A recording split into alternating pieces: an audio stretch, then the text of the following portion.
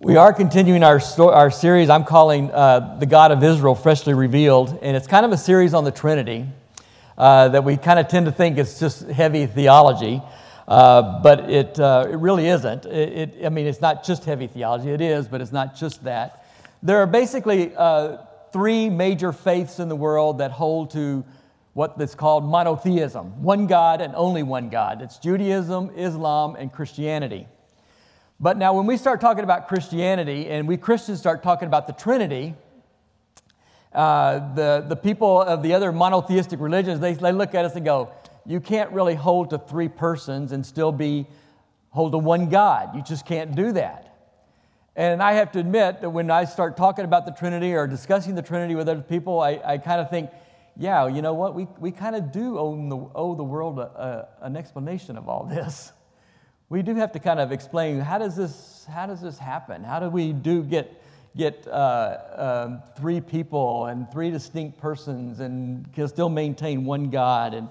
And how do we maintain all this? And when we listen to this upper room passage of John 13 to 17, and Paul read chapter 14, which we'll be focusing in on, it does feel like there's this whole mishmash, this mixture, this fabric of a Father, Son, Holy Spirit doing all these kinds of things, and how do we go about doing that? And I think we do owe the world an explanation about all this. And what we usually do is we kind of resort to analogies. It's more than just a math problem. That's what I'm titling the sermon this morning. It's more than just a math problem. But we kind of go to use some analogies to try to explain this. We talk about the three-leaf clover here. And it's got three leaves, but it's one clover. It's, that kind of thing. And but it kind of falls because each leaf is not the clover, and the clover is more than just the leaves, and so that kind of falters. Sometimes we just use like this guy here. We say, well, there's this man, and he's a father, and he's a son, and he's a husband, and we say that's kind of like the Trinity. Well, that's all fine and good too, but it's still just one guy. He just has one guy with different roles. Sometimes people use the egg. It's got the yolk and the white and the shell, but the shell is not the egg, and the yolk's not the egg, and sometimes we use water. We say, water can exist in ice or liquid or steam, and we say, well, that's kind of like the Trinity. Well, yes and no, but if we carry it to its final extreme, to the final conclusion, you take a molecule of water, and it can't exist in ice, liquid, or steam at the same time. It's either one or the other. It doesn't do that. And so when we talk about these analogies, we do fall short. They just don't really capture what the Bible shows us and what is considered as true Trinity theology. And so what exactly is the Trinity, and who is the Trinity? If you Google Trinity, you will find her. Trinity from the Matrix. But that is not the Trinity we are talking about. Okay, as exciting as that is, as fun as that is, as fun as those movies are, that is not the Trinity we are talking about. If we look at the Trinity, that's kind of how it's explained in most classrooms and theology studies and in books and things, that you have three persons, the Father, the Son, and the Holy Spirit. The Father is not the Son is not the Holy Spirit is not the Father, but all three is God. Father is God, Son is God, Holy Spirit is God. And so that's kind of how we look at it. And it still kind of leads us with a little bit, I'm not exactly sure how this works. Well, there was a heresy that sprung up around the 3rd century from Arius, and he said that is impossible. We can't do that. That the Son was created by the Father. And so his famous phrase was, there was a time when he was not. There was a time when the Son was not. That the Father created the Son. And there was big portions of the church that literally sang their way into heresy. They made hymns and songs about this, and it just kind of spread throughout the church, and it continued to grow, and it finally was struck down in the Council of Nicaea in Constantinople, but it still spread, and it still spread, a large part through music. And so anybody who thinks that music is not important to worship and the words are not important, I just point to Arius. And I really appreciate Kendra spends a lot of time making sure that the words we sing, the music we sing, is theologically sound, because it spreads more than most sermons as far as when it gets heresy going or what it was teaching. But I think there is a help here that helps me If you don't know, well, the church was really large and kind of considered one church in the ancient days in the first 3 or 4 centuries. But then it began to divide and split. And in 1054, it finally split between an eastern branch and a western branch. And it basically, like most splits, it was over power. They said it was theology, but it was pretty much power. The patriarch of the east and the pope of the west kind of had a falling out. They disagreed over the date of Easter. They disagreed over how a monk should cut their hair and things like that. I mean, but it's basically power. But the East was more mystical. Greek was more nuanced. Latin is more mechanical, and it's more logical. And so you kind of had these 2 separate branches. And the West came up, and they tried to define the Trinity as starting with 1, and then dividing it up into 3, and then trying to maintain that balance. Well, these Cappadocian fathers, the 3 Cappadocian, this is an icon for them. Yes, yay! And there was great rejoicing, yay! Gregory and Basil. Okay, that's their names. They came with a different perspective. They start with 3 and come to 1. They start with 3 persons, 3 distinct persons. They say the Father is God, but there's these 2 other persons who are equal to the Father, and they were so united in their basic nature, in their purpose, in their goals, in their love, in their fellowship, that they became one, that they are one. So they are 3 people. They start with 3 and get 1 out of that. And that helps a little bit. But basically, it's a mystery. It is by far the most profound mystery of Christianity. How do we do this?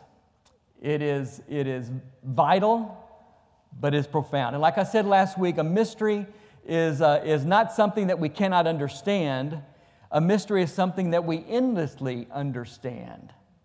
In other words, as we grow and as we learn, we grow in our understanding, we grow in our sensory knowledge, our relationship with the Trinity, and we grow in that, we grow in more understanding, but we will never reach the point where we go, oh yeah, I got it.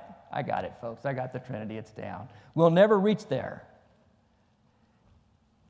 We don't get a mystery. The mystery gets us. And that's the difference. And so, yes, it is a mystery, but is it just for something for egghead theologians to debate in a classroom, to talk about? I think it is so distinct and it is so important that it actually is the heart of Christianity. It really affects our daily life. It affects how we see God. It affects how we see each other. Because you have this eternal flow of love and life between these 3 persons that have existed from eternity past to eternity future. And the way we see that affects how we see God, how we relate to God, and how we relate to each other. That God for us is not some distant, static monarch some way who's detached from the world and he watches the world and watches life goes on and then critiques and judges everything. This is a God who has become involved in us. And when we look at this what's called the Upper Room Discourse in John chapters 13 through 17, it is immersed in the Trinity. And it starts off with Jesus washing the feet of the disciples. And then he goes through and he starts teaching the disciples, and it ends in chapter 17 with his prayer for himself and prayer for his disciples. And so it begins with washing the feet and then explaining the glory, which we'll get to in a minute. And then we get to 14, which is the heart of the Upper Room Discourse. And then we go to 15 and 16, and Jesus is explaining stuff about the Holy Spirit and the work of the Spirit till he finally gets to the prayer. But at the heart is the chapter that Paul read this morning, chapter 14. And we see that all this stuff that Jesus is talking about with the Father and the Son and the Holy Spirit and all these things that we see, what he is saying is that it is absolutely essential for us to abide in him. To abide, to dwell in him. And that's what makes Trinitarianism different from other monotheistic religions. That we are to abide in him, remain in him, stay with him within this flow of eternal love and life. We step into the flow, and it flows through us and in us, and we flow out of it. It's like the love of the Father, the Son, and the Holy Spirit spills over into us by the agency of the Spirit. Spills over into us and it changes everything. It's not static, it's dynamic. That abiding in Him is life, and it is life-giving. Big difference. That's why it's the heart of Christianity. It is absolutely vital for following Christ. That's what makes it different. So we're going to look at this real quickly, why this abiding in Christ, why this Trinity is so absolutely important. How this love sort of ripples out from the Trinity and flows into us through the agency of the Holy Spirit. It is vital for our relationships. And I'm going to back up a little bit, just one paragraph before chapter 14, because this is kind of where it starts. And Jesus is telling us He's telling us about His glory, of how He is going to be glorified, His majesty, His greatness. And I mentioned this last week in passing, but I want to dwell on this a little bit longer this morning. When He's talking about this glory, this majesty, and this presence of Jesus with us, abiding with us, He's attaching it to the cross. So we have this unexpected demonstration of His greatness in the cross, which is mind-boggling. If you're talking about any other monotheistic religion, that's not how it works. You see God's majesty in all kinds of great things, but Jesus is saying the way His glory is most astonishingly demonstrated is in servitude, is in servanthood. He washes the disciples' feet. Now you got to remember, when you wash the disciples' feet, they come in, it's not just dusty roads. We're talking about a place that has no sewage, has no garbage pickups on every Friday morning or whenever your garbage pickup is. It's filthy. And you come in and people usually have to wash their own feet. The bucket's provided. Well, in this case, Jesus does that. And that's bad enough. He said, that's my glory is washing feet. What? But not only that, it's the cross. His glory is manifested in the cross. This God, this vast God that cannot be contained by millions of galaxies, this vast God who can create the universe with a word, this vast God who sets the nature in course, just sets the nature in course and in routine and sets it going, but can also interrupt it and sidestep it if He wants to. This vast God shows His glory most in the cross. And last week I mentioned that the glory is demonstrated because of His presence with His people, that those two things are connected. His presence with us and His glory are connected. And the supreme example of His presence with us is that event on Calvary on the cross. That's where the glory was. And then he goes on, he says, just as I wash my feet, you do the same. And he says in this last section in 13, before we get to 14, he says, this is how the Son of Man is glorified. And God is glorified in Him. God is glorified in Him and will glorify the Son Himself and will glorify Him at once. The death of a rebel is usually not how we think of glory. But that's what he's saying. And then he goes on to say, a new command I give to you, love one another just as I have loved you, so that you must love one another. By this, everyone will know that you are my disciples, if you have love for one another. The Trinity is vital. Abiding in the Trinity is vital for our relationships. Because He loved, we are to love others. Now, this is kind of tricky here. When He says, because I give to you, because I love one another just as I have loved you, what does He mean by that? Does He mean that because I loved you, therefore you got to love everybody else? Well, He means at least that. Does He mean that just you have to love others like in the same manner that I loved you? In other words, I washed your feet, therefore you need to do things like washing feet? Well, that's probably true too. But if we look at this from a Trinity perspective, He's saying, I want you to love people in the same way that the Trinity exists in love. This kind of eternal, ever-flowing life and love in the Trinity.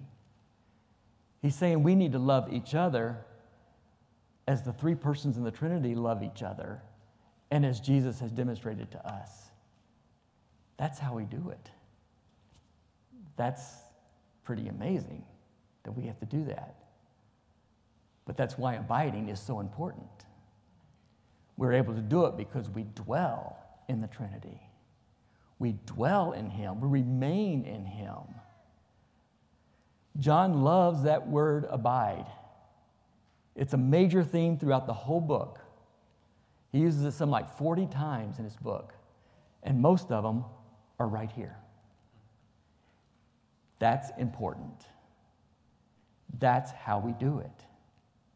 We love each other with the same kind of love that exists in the Trinity by dwelling in the Trinity, by dwelling in God. God does not dwell with us, and we do not dwell with Him in isolation. We do it with other people, our families, our friends. We do it in this church.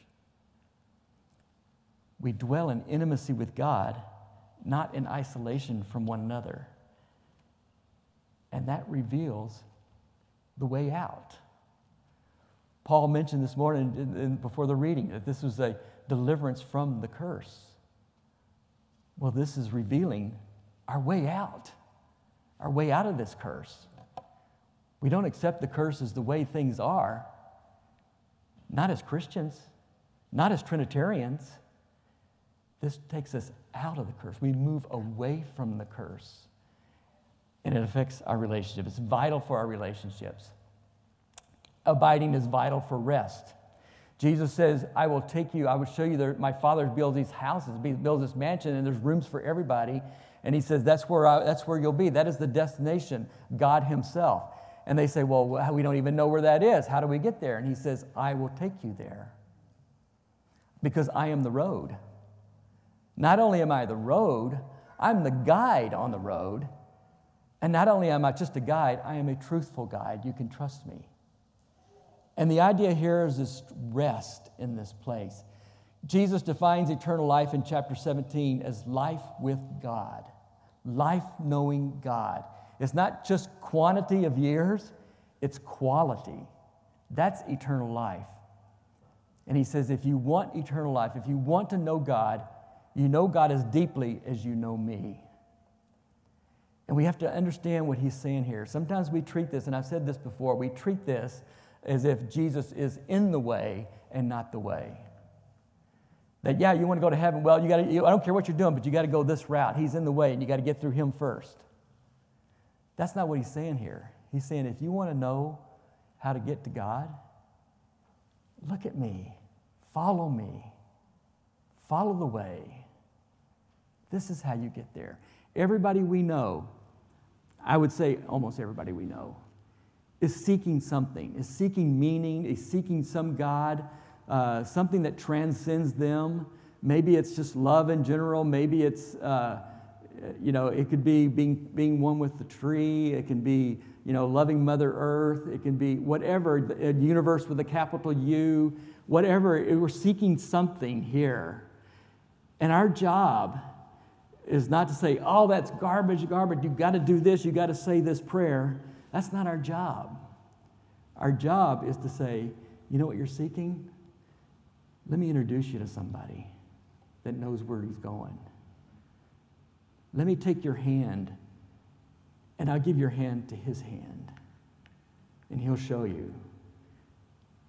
I'm standing here by the door. Let me open the door for you and let you look inside. And sometimes I like just challenging people to say, try following Jesus for 3 days. Just 3 days. Read the note, one of the 4 Gospels, and just try following Him for 3 days and see what you think. See if it makes any changes. That's all we have to do. Evangelism is not that hard. It's just saying, what you're looking for, try this. Jesus makes a pretty amazing claim here. Why don't you look at it? Maybe He's got something to say. Maybe He's got something to show you. And He says, I am the way, and I will take you into rest. That this is the source of the fellowship of God. And this is what distinguishes Christianity from from traditional Judaism and Islam.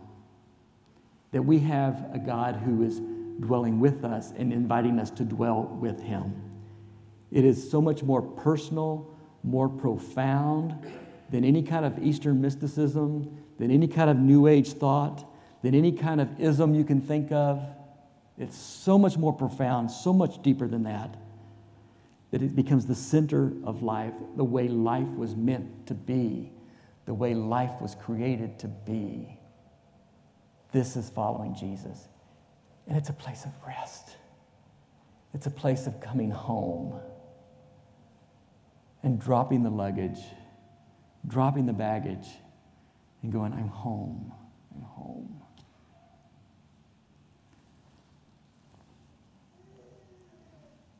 Abiding is vital for joy. Philip then asked the question, well, what's going on here? How do we know all this? And Jesus says, you will even do greater works than I'm doing.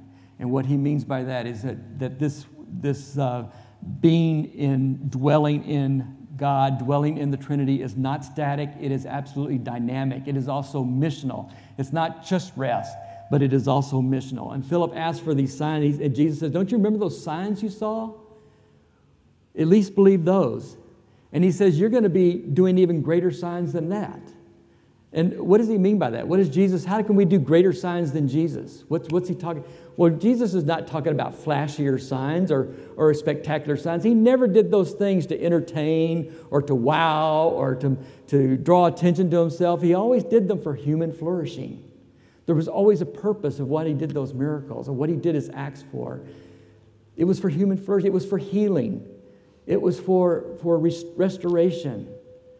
It was for human flourishing. And now he's saying, it'll be even greater because I was one man in villages in the Middle East. Now I've got millions out there. I've got millions of people out there working and doing for human flourishing. We have not been healed yet, but out of this human flourishing comes joy. And it's not always what we think it is. It not always comes from what we think it does. Sometimes it's shouting, but sometimes it's silence. Sometimes it comes with incredible burdens, and sometimes it comes with the view of riding this wave of impossibility. And then God tells us that He do things, and we see these things happen, that God is working through us. And what happens is joy. But sometimes the things are so heavy and so burdensome that it takes that to drive us to our knees. But there's always this joy that comes out of that. And it comes out of our steadfast hearts that are committed to Him, that are dwelling in Him. And sometimes we can't always see it. We can't always see what that is, but it's there. And the joy comes because it is strength. It is strength that gives us. It's just like that old song used to say, the joy of the Lord is my strength. Well, that is really true. That's what carries us through these times that are circumstances that are so difficult, that are so dark and so shadowy. But we do these things. It's not static. It's a dynamic dwelling that is actually missional and promotes human flourishing. And abiding is vital for our holiness. Now, for a lot of people, when you hear the word holiness or holy or something like that, it makes us feel uncomfortable. We don't really like that. It kind of makes us feel, we kind of think of pietistic traits and attitudes. That's super holiness. But that's not the way Jesus describes it. Jesus describes it as hosting God's presence.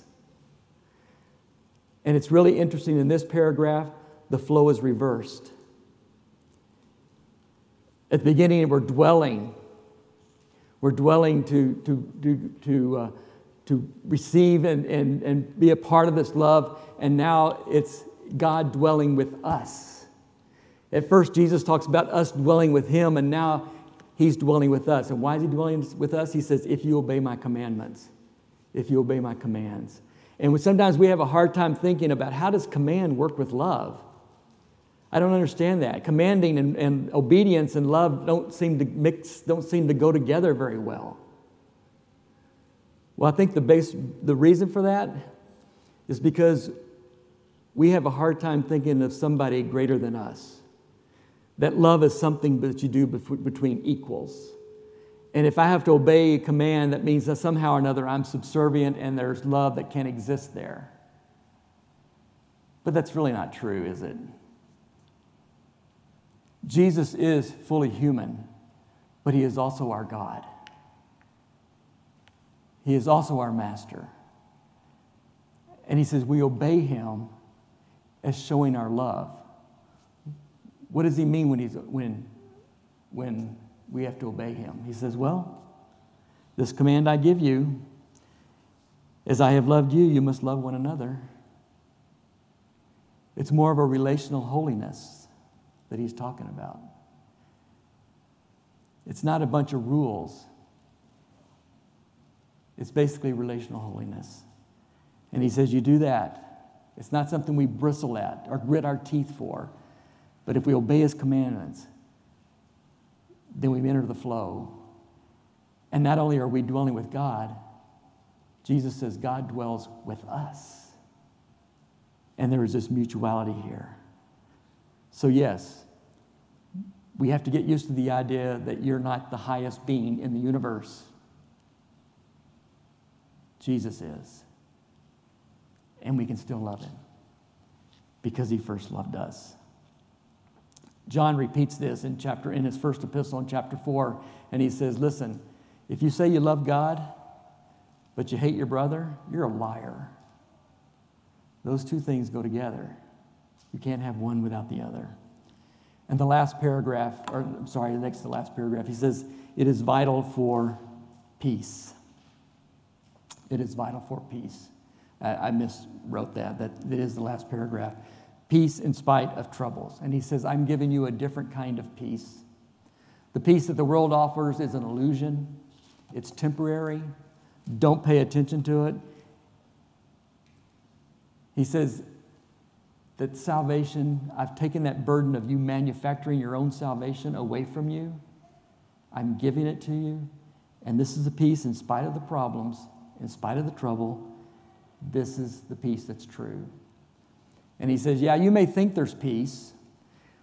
Many of you may remember the phrase you might have heard in high school called the Pax Romana, the peace of Rome. And yeah, there was peace in Rome. But look at the price they paid. It was authoritarian. They kept peace by using the ultimate weapon, death. And Jesus says, yeah, that ruler is coming after me. And yes, the power of the emperor is coming after me, but there's a power behind him that is coming after me. And he says, you know what? It has nothing on me because I will overcome it. I will overcome it. And he does. He defeats the ultimate weapon. And I think about abiding with Christ, abiding with God through all this. And I wonder what the disciples were thinking in there behind that locked door of fear. And they thought, well, all that stuff that Jesus said about abiding, so much for that. And then Jesus appears and they realize it still goes on. The abiding continues even beyond death, even after death. The abiding still goes on. Yes, we are still not healed.